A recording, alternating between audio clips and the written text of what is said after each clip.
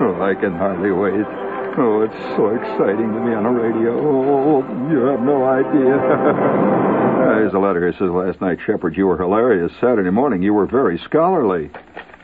And then she goes on to contradict herself completely. She says, youth is so knowledgeable. Who are you talking about, honey? What's this business? When was I scholarly? Oh, it's terrible. What do you mean, hilarious? This is a serious attempt to get at the basic problems that face mankind. Hey, by the way, speaking of the basic problems that face mankind, and I have this little department that I continually run here, which I put into my great vast file of trivia. Hello, test, hello. Oh, that's better, isn't it?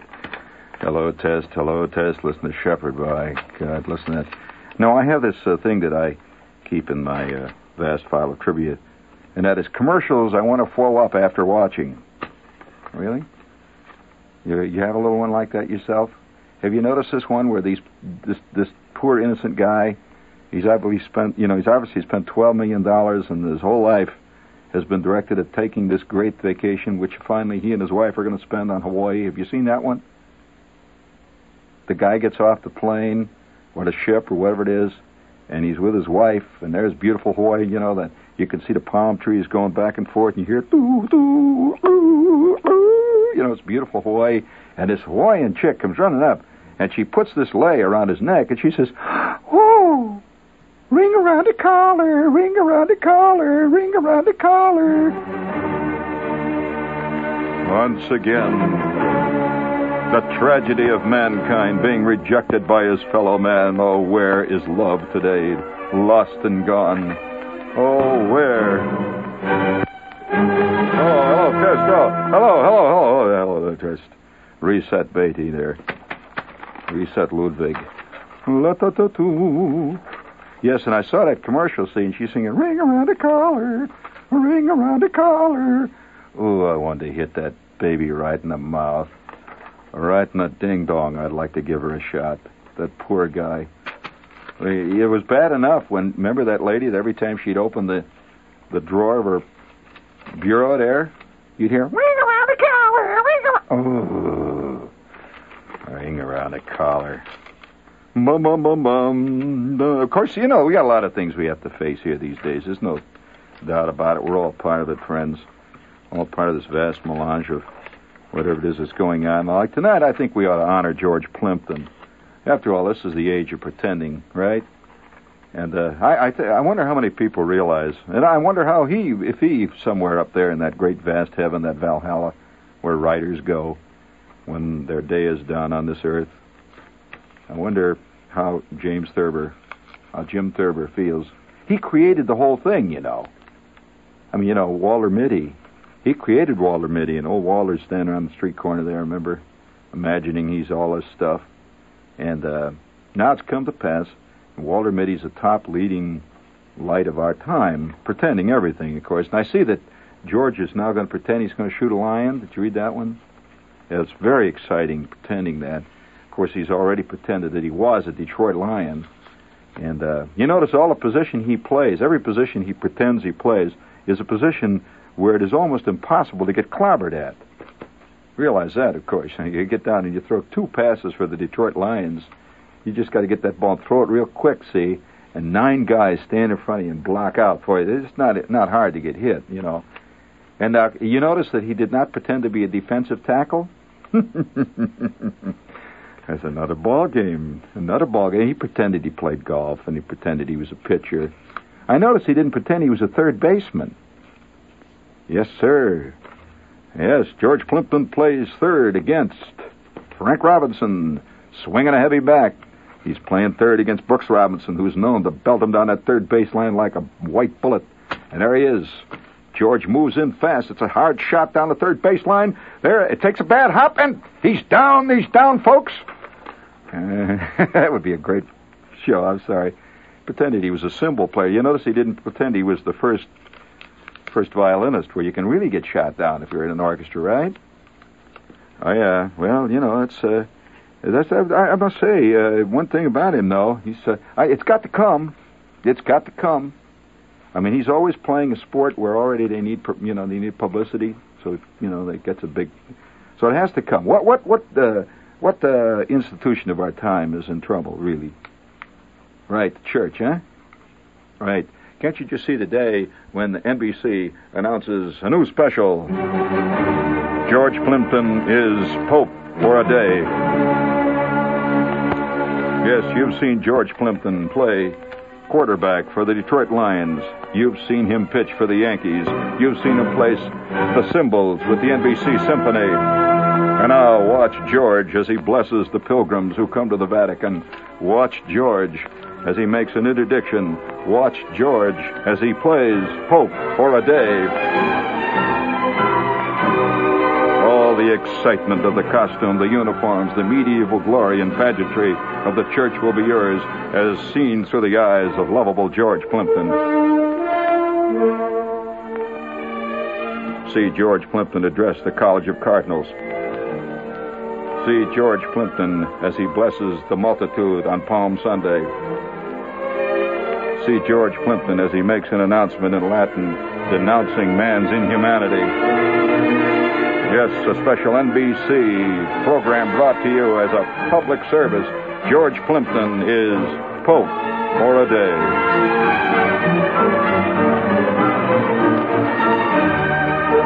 I could just see 3 agents. My God, what an idea! Oh, that's great. Get George on the phone. That's fantastic. How do you like that? You like my idea about George playing Pope for the day? You know, it's got to come. Just think of the publicity and everybody can love it. Well, of course, some things you can pretend and other things it's just, bad news. George Plimpton plays Undertaker for a day. As he presides over. Well, of course, that's all part of the thing that's going today. Almost every. I just came back from Los Angeles. I guess that's why I've been thinking about that. You can walk along Los Angeles, any given street, particularly along Sunset and those places, and in 5 minutes you can see more costumes of past ages go past you, future ages, past ages, and no wonder everybody's having trouble trying to figure out what his identity is, what century you live in. Oh yeah, I sat, it's the newest thing out there is to dress like a nun. Yeah, that's a whole new bet. Yeah, it's considered very hip. And, I'm not kidding. It's true.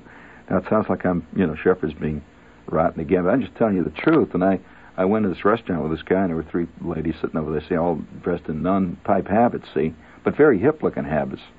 And they had crosses and all that stuff. And I said to my friend, gee, that's interesting. These nuns coming to a swinging place like that, you can smell pot smoke come out of the kitchen, and everything. Once in a while, a high-pitched giggle would come out of the men's room. Better be careful about some. Oh yeah.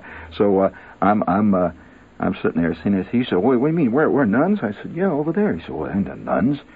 He says, "That's not nuns. That's a bunch of chicks around town here. That's a new thing, man." This is WO. No, this is too early, isn't it? Too early. We have. Let's see. Yeah. Oh, let's see. We have an important announcement here for your savers. Did you get a dividend credit to your account, your savings account, on the 31st of January? No? Well, you would have if you were a depositor at the Provident Savings Bank in Jersey City. It's the oldest savings bank in New Jersey. Because all Provident Savings Bank savers get their 5% a year dividend posted to their account on the last day of the month, and that means every month, 12 times a year.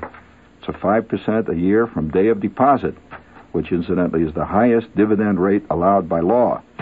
And so that's how, your account grows. You don't have to wait for the end of a 6-month period or even a quarterly period for your dividend.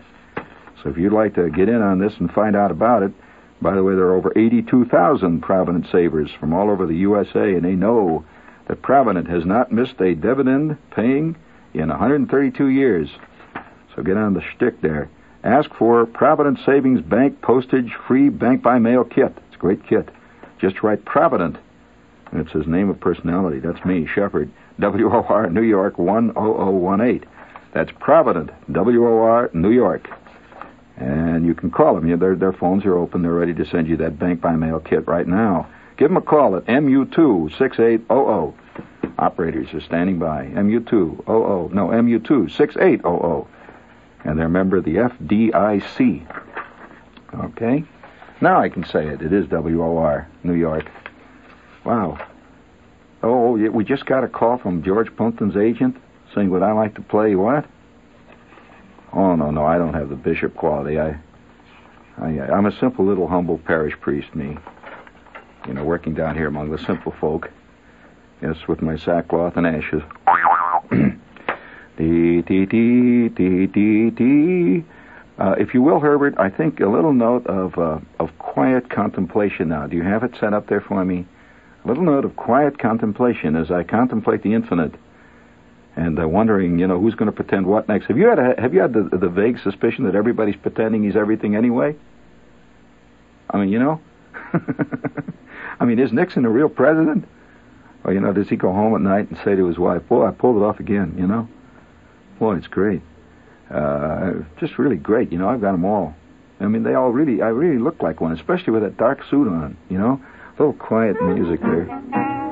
Yes, marching forward, mankind, marching, always hoping, building pyramids, erecting great statues. First it's the Leaning Tower of Pizza, and then it's the Sphinx. And all the while, the quiet lily pad bobs up and down on the limpid stream of yon polluted river. Yes, and underneath that polluted stream, deep down there among the old tin cans and the Sinclair oil drums, you will notice the lowly carp. We're just playing it cool and close to the best. Yes, he's been living on pollution all of his life, and he loves it. He just drinks it in there, man, and that makes him fatter and fatter and fatter. So tonight we thought we'd salute not only George Plimpton, but the lowly carp. Carp. To carp. Look it up in your dictionary. To carp, it has several meanings. To carp, he carped. He was a carp. He caught a carp. C-A-R-P, as in, it's on the tip of my tongue, as in Poindexter, bringing it. You know who he was. He was a general who lost a terrible battle just outside of, where was it? Yes, that's right. It was just outside of Lexington, Massachusetts. General Poindexter. And by the way, he got shot running away from the battle. And they got him in a very embarrassing spot in a 250-pound uniform. Beautiful uniform.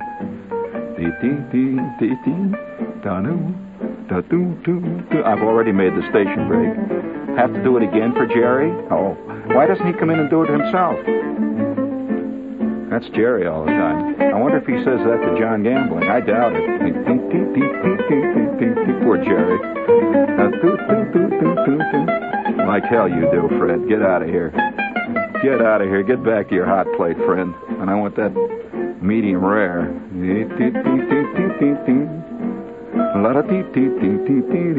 I'm flinging the gauntlet right in his mug.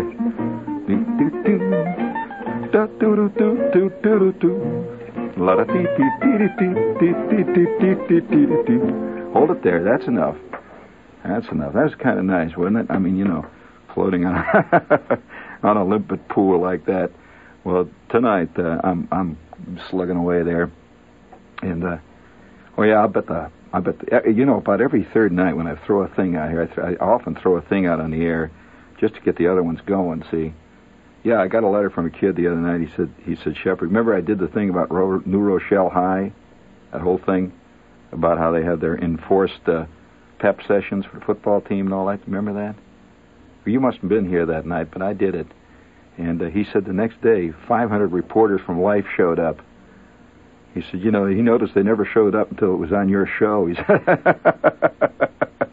that's why Life's in trouble. This is WOR New York, Jerry. Go on, sit down, for God's sakes, will you? I love you so. I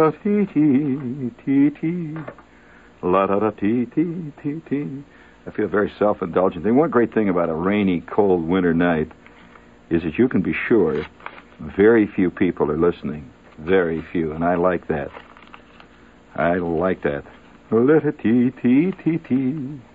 Well, I'll tell you, I was out in the rain. See, it's raining here in New York. It's really driving down. Real driving rain, see. And I'm slogging through the rain, and I'm thinking where all those beautiful people are. By the way, I'd hate to say this. You know, I just occurred to me that if George Plimpton ever did play, you know, something where he could really imagine Plimpton playing, let's say, defensive wingman for for the Canadiens. Now, you know, you can't fake that one, can you? I mean, oh wow! And you know, can't you see Bobby Orr coming skating in down on him, looking real mean, you know? And he whips that he takes that stick and he whips it back in and he rifles one from the blue line. And there's a flash of explosion down there, you know, and bam, there's teeth flying all over the place. And the show goes off the air. It's replaced by a rerun of I Love Jeannie.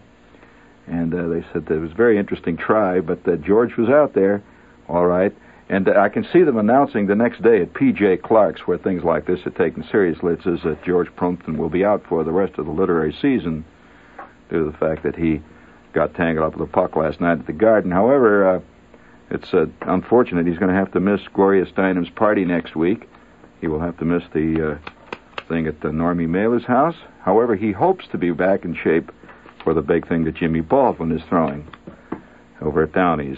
But due to the fractured pelvis, however, he will stick strictly to pretending that he's Bobby Fischer next week.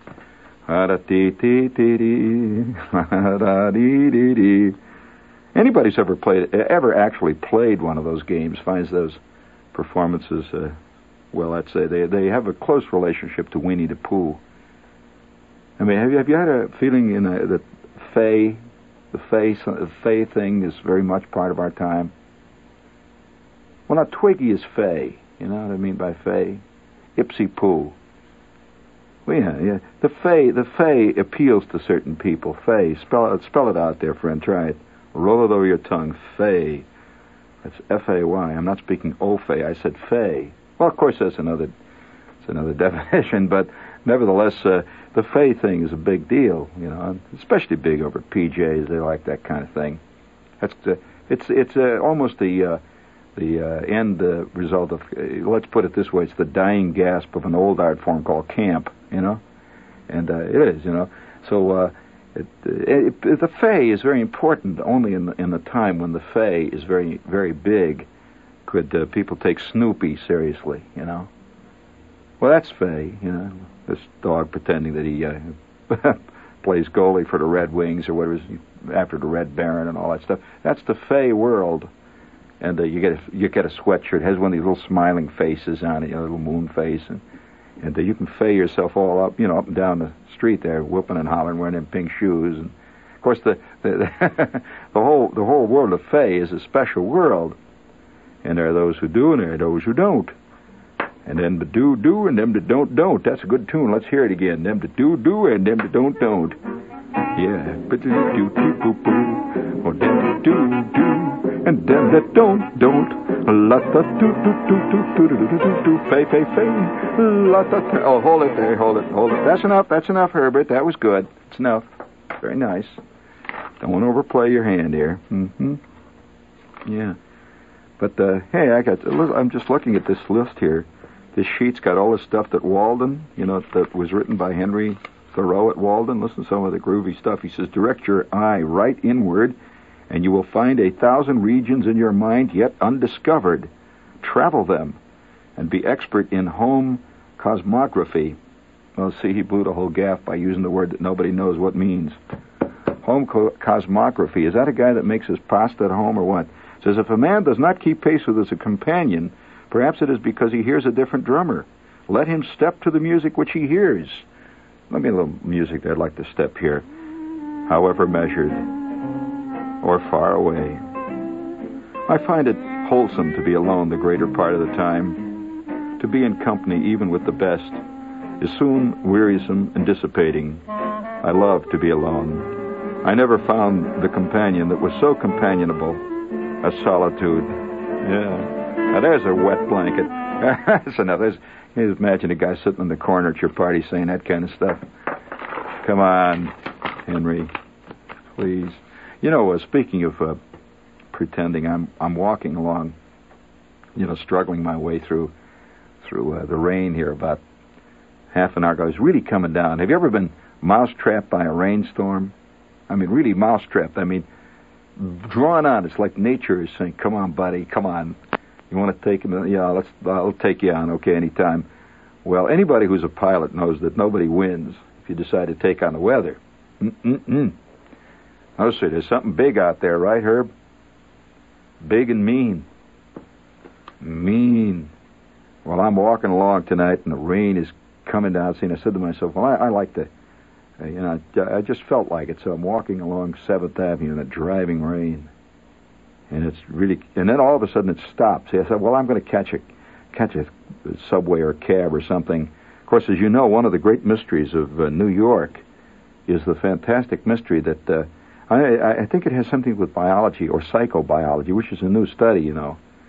The strange, almost eerie disappearance upon the first emergence of the tiniest drop of water of every cab within a 200-mile radius. It's amazing. And, well, yes, you know, other growing creatures are very similar to this, that any hunter or any fisherman will tell you that rain plays a great role on nature. In fact, I remember one day I'm sitting out there on a lake. Hey, you never know. See, I think it has something to do with the cabs. I never quite been, because, you know, let's face it, we're a creature of nature too. We're not created by the IBM computer. Well, no, let's put it this way. Originally, we weren't, no. And there's a lot of things we have to give thankful for. I would like to give thankful tonight, a little thankful nod in the direction of Adolphe Saxe, as it's pronounced in Saxe-Coburg. Adolphe Saxe. Have you ever heard of him? Well, for those of you who don't know, he lived 1810 to 1879, and he died in a small community outside of Brussels, where there is now a beautiful statue to his memory. And Mr. Saxe he was the first man to create sex as we know it today. And the word in Belgium, Saxe, which actually was later anglicized to sex. You know, we are the Angles. We constantly louse at what other people say in our words. So we anglicized it, and the word sex did not emerge in the language until after some of the cosmic discoveries of Adolphe Saxe, S-A-X-E, which occurred just prior to the Civil War, around about 1850-51. And his experiments, which were conducted in a haystack outside of Brussels, are today commemorated in the statue. Well, see, before that time, there was, of course, reproduction. No, I'm serious, there was. We understand there must have been. There was. After all, there were all those pharaohs and all that stuff. They had to come from somewhere. But the concept of sex had never emerged. And so we have to give thankful for a few things, thankful nods. So tonight I would like to do that. And as I walked through the rain, and the rain was driving down on me, I thought about him. And I do, you know, when we people who think in terms of abstract concepts, you know, we in media, we people in media, we do these things. Our mind drifts off. We think these great concepts. And I'm thinking of the statue of Adolphe Saxe there standing in the rain in this town outside of Brussels tonight. And very few people even know what he did for him. All the while they're yipping and hollering and singing and going in and out of those wild-looking movies on 42nd Street, you know, and those places where it says adult at last uncut. And, they're crowding in to see that stuff, and it all goes back to Mr. Saxe, who invented the concept that we now find is, where would our literature be without him? Nothing. It would be just nothing. Dry shards. It's a good phrase, isn't it? Dry shards, wisps of unleavened bread. Nothing but crust. No body. Shards. Well, actually, that doesn't really mean what a shard. A shard is more than that, really. Shard. You know what is it, a shard? That's those Greek shoes. You know, they make out of goat hide. You've seen them. They're not good in the rain, but they're kind of good to bring back and give to other people. Don't try to wear them, though. They're no good. But we're way off the subject here, because as I'm walking through the rain there, see, and I'm thinking of Adolphe Saxe, and I'm thinking of George Plimpton playing the big play. I mean, after all, it's one thing to play quarterback for a losing ball club, and another thing to step into the big shoes, really walk all the way up to the top there. And I'm thinking about all these great concepts, and I also was curious about how come all the cabs suddenly disappeared. They were gone. Nothing on the street. A couple of other struggling wayfarers, struggling battlers. And you say one thing about New York. Of course, New Yorkers are very worried about weather. No city is more concerned over weather than New York. And paradoxically, no city, to my knowledge, has less of it. Very little weather ever hits New York. Hardly any snow. We have any snow all year, No snow. And yet New Yorkers are deadly afraid of it. They talk for hours about the weather, and nothing's happening. I know one station that has used the same weather report on tape now for 6 months. They just keep playing it over and over. Makes no difference. Just the same thing. And yet we're very interested in it.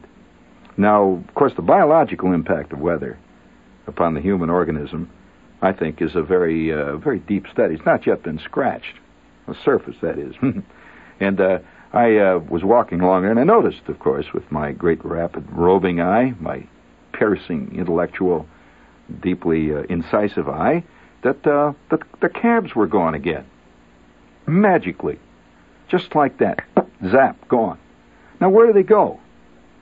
Have you ever asked yourself, well, where do the cabs go when the rain comes down? That'd be a great, nice, the City Billy folk song, because it would deal with real life of ordinary people. And the cabs are gone completely. I was reminded of the fact that in nature, rain plays a great role upon the daily walking around creature. Now, I'll give you an example for that.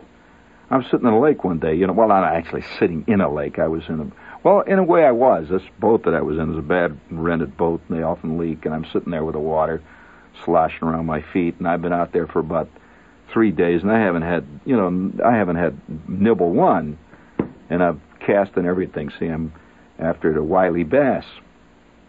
You remember Wiley? He used to have that rock group, great group. And, of course he got all tangled up with William Morris. William Morris and the MCAs. That'd be kind of a good swinging rock group. That, a little chauvinism there never hurts anybody. And do you ever use that new... Have you ever tried really fresh ground chauvinism instead of the old stuff that comes in the boxes? It's good. Yeah, you grind it up with a little wooden stamper there, and it's good. You mix it with salads, especially with what are those little round black things you put in salads? Those are not shards, no. I told you, those are Greek shoes. Those little round things, pinots. No, what are they? They come in a jar, little round things. No, not peppers. No, the little round things. Come on. Chives? No, that's not a chive. Chive's an old dance form that they used to dance down the Lower East Side. Oh, they're out chiving again. You remember that? Oh, that was Jimmy Dorsey and all that stuff. No, that's way out. You're going back in time so far. You'd have to be a mummy to still. Have you noticed some of these records, these nostalgic records that are on? They're always advertising on TV. To have memories brought back by some of them, you'd have to be a full-fledged mummy. I mean, really, you'd have to be 112 years old, and also a cretin at that, to have the memories brought back by some turkeys that they're playing there with the accordions and all that. But no, well, I'm not taking any stand here. It's no point. But now, what are those things? Those little round things. Come on, now, it's bothering me because this is essential to the story. Little round things. You put them in a salad, and once in a while they use them on hors d'oeuvres. Hors d'oeuvres. As my father always used to think it was very funny to call them horses doovers. That was his big joke. So, horses doovers. Of course, that was a fake because he really didn't know how to say it. So I figured by saying it funny, everyone would laugh and he'd get by with it. And until somebody did serve him a horse's dover, and that was the end of that ball game. And it was terrible. It wasn't even smoked. It was raw. Dee-dee-dee-dee-dee. La-ta-dee-dee-dee. You mind if I dance a little here? Contemplate the infinite. Yes, soft, sweet music drifting in through the air conditioner. Come, my dear, I shall fill your glass. Sit closer to me, and we will talk about, yes, golden things. Oh, no, don't pay any attention to the strolling troubadours out the window, honey, no. Yeah, we just... thank you. Reset that, if you will, please. Yes, sir. We just got a note here what those things are. Pinots? Oh, no. A caper's the thing they do in a Sam Spade book. Come on. What are you talking about? You've heard of the big Golden Glove caper and all that. I know about that. Capers, that's ridiculous. Come on, what is it? Why am I dealing constantly? Who was it? Marcel Proust. Marcel Proust, who invented that hairdo that ladies used to go and get, you know? Yeah, there's a, you read F. Scott Fitzgerald. He's always talking about Marcel jazz babies and stuff like that. Well, this Marcel Proust invented that hairdo, and he also invented a thing, too, a phrase. We shall all be undone by knaves and fools. He says, I shall see that on my headboard, or on my what is it, the thing? Oh, I don't know, it's the thing he puts his boots on, a boot jack, right? And he said, we shall be undone by fools and knaves, and some clown called in and said, capers. A caper is what happens in a Travis McGee book. Yeah, I knew right away. I knew instantly that he was up to no good. I wondered what the caper was. So I hit him in the gut, I kicked him in the groin, gave him a couple of shots to the throat, 2 chops across the back of the neck, and I said, tell me, now let me know what that caper's going to be. Gasping with blood squirting from his eyeballs. He said, yeah, Sam, I'll tell you what it's about. That's what a caper is. That's kind of nice, wasn't it? Doing that well done? They don't talk like this on 2 Meter FM, do they? Yeah. Well, of course, the difference is talent. Thank you. Hold it there. Hold it there. I do not like rank, silly sentimentality. No, well, I don't mind a little sentimentality, but it's the rank, silly sentimentality that bothers me. However, I wish somebody would tell me what now it's really bugging me what those little round things are they put in salads. Caper. Silly. No, they're not pinto beans. That's not the same thing. Pinto beans. Yeah, I've had pinto. You've had them, haven't you? Cloud your glasses up with a little chili powder on that and blow the top of your head off. I've had pinto beans, friends, so mean with the right kind of stuff in them. Boy, your soul shrivels. But nevertheless, it's an experience. One must search. And what are those little things? I cannot continue the story until I find out what those little things are put in salads. They also occasionally put them on liver pate, or liver pate, if you prefer. And they put them on those little Ritz crackers and they hand them to you. When I first came to New York, they were giving me those things all the time. I thought they were soft BBs. But I'm not talking about... No, caviar. No. Caviar. That's ridiculous. Caviar. Caviar. What isn't it? There's a phrase that deals with caviar. I think it has to do with flinging caviar before the hogs. Isn't there something like that? Or is it flinging pearl onions before the hogs? I never could figure out what the meaning of that phrase was, or if it had any meaning at all. But so much has no meaning, really. It's just a non sequitur, as the late Ernie Kovacs used to put it. But it is a non sequitur, and the lady's just called up and said, Shepard is right.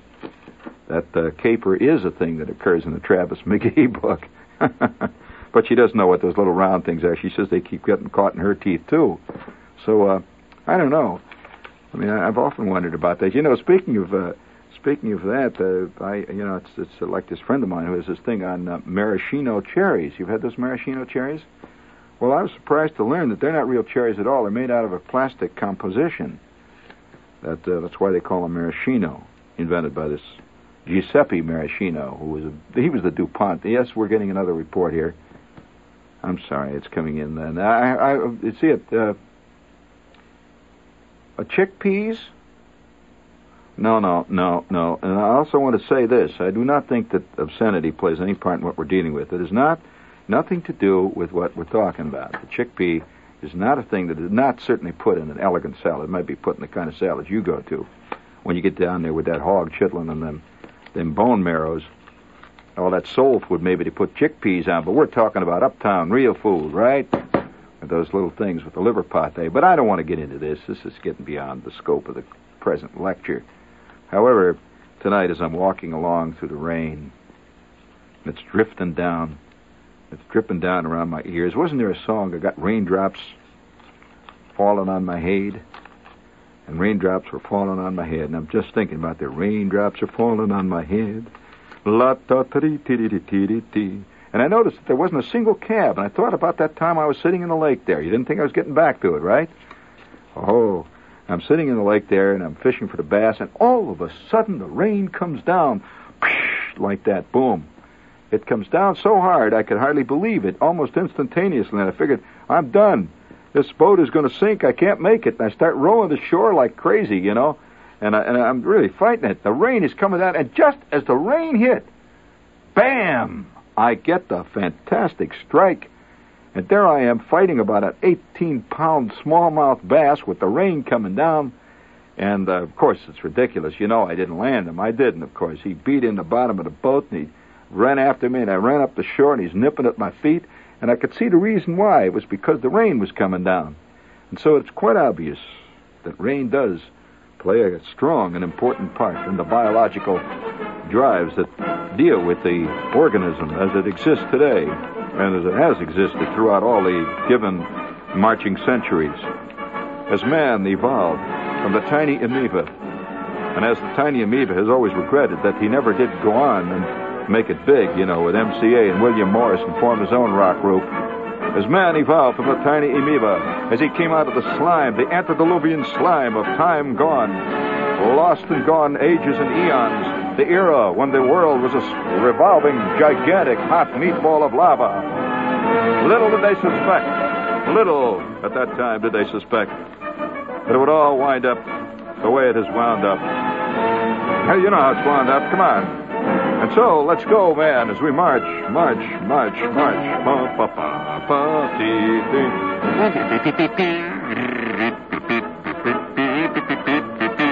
Hold it, Herb. Hold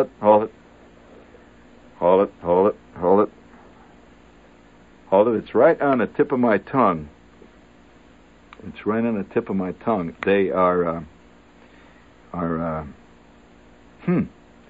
It was on the tip of my tongue, and I'm not even... You see, it's disappeared again, like so many things. Those little round things. Capers. Oh, silly. Silly. Ridiculous. Well, I can understand the confusion, you know. It's easy to understand that confusion. But I would like to say, however, that as I marched through the rain tonight, it was coming down, I'm thinking of Plimpton playing the Pope, and thinking how groovy it would be to watch that, and you hear these Gregorian chants. You could get, say, the Led Zeppelin to do the Gregorian chants behind it. You know, really great. Do it up good, you know, full technical. In fact, they could even turn out an LP later. And George could make a ceremonial appearance at Yankee Stadium, you know. And I was thinking about that, and the rain was coming down. I wonder whether the rain was causing me to think like that, see? Whether it was just, due to the fact that I'm a poor old biological jot in the great moat in the eye of Buddha, and I'm struggling along. The rain is dripping down my ears, and I'm thinking about those little round things that they put on the liver pate. Oh, yes. No, it is not dill. No, heavens no. Dill, I know. Dill is a soap, and you wash with dill soap. I down there, I was in this motel, and in fact, I asked this guy at the motel, I said, that funny soap you got there, and it's down in Chicopee, Mississippi, and on the road, you know, it's funny. We bring up the subject of dill, and I said to him, what's this funny soap you got here? It's got this hexachloropene in it. And he said, hexachloropene was dill soap. He said, you see that on TV. He says, be sure and use dill soap. So I said, oh, yeah. So if you're confused, it's not. I don't think many people put dill in their salads. Not that kind of dill anyway. And that's not what I'm talking. Dill isn't little round things anyway. If I remember correctly, dill are little like pieces of black wire. But that's not what I'm talking about. And I don't want to be disturbed here because I'm thinking a great thought. It's coming, it's just coming. I can almost see it there. I can reach out and feel it. It's like a great big cheesecake coming out of the great void. I can see it. There it is. It's coming. Yeah. I can see it now. It's coming. It's very clean now. Oh, doggone it! It went away again. Doggone it! All them flags flying, them horns blowing, bugles blowing, blatting away. There it goes. I just about had that idea right in my grasp, and it's gone again. I'll get it though. Yeah, I remember that guy says to me, he says, what you do, he says, that hexachloropene stuff, he said, put it in that dill soap. You did dill soap. And he said, you take a shower with that stuff, and it says it'll give you 24-hour protection. I said, against what? He said, well, he don't say. He said, actually. But it ain't the kind of protection you think, he said, son. He said, because I got in trouble not long after I took one of them. But that's another story. So I don't want to burden you with serious, contemplative things at this hour.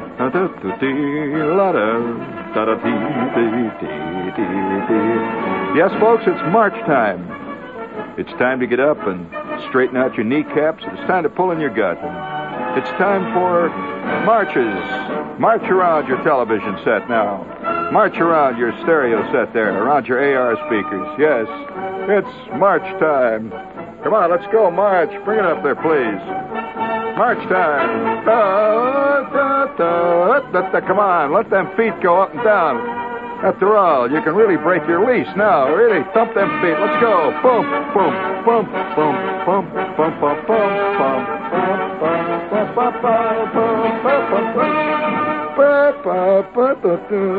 And so tonight's program has been a special salute to that poor little misunderstood creature, the guinea pig. Yes, for those of you who have grown to love and admire, to appreciate and to honor the true meek of the earth, the guinea pig, tonight's program has been a salute to the guinea pig.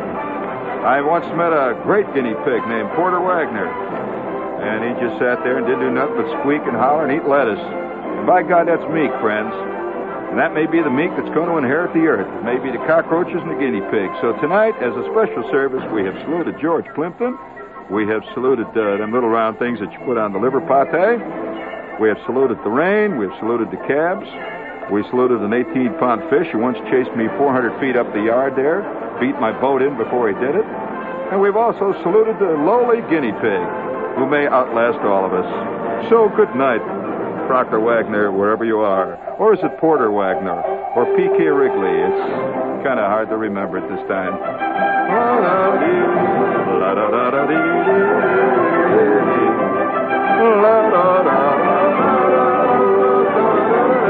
Sing it out.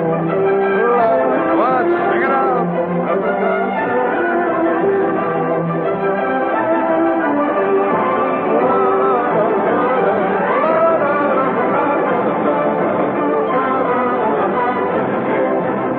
Official radio time, it is now 12 minutes after. I didn't tell you 12 minutes after what? Oh, the bad song, yeah. Oh, yes, sir. This is WOR New York. We have Lester Smith and the news coming up.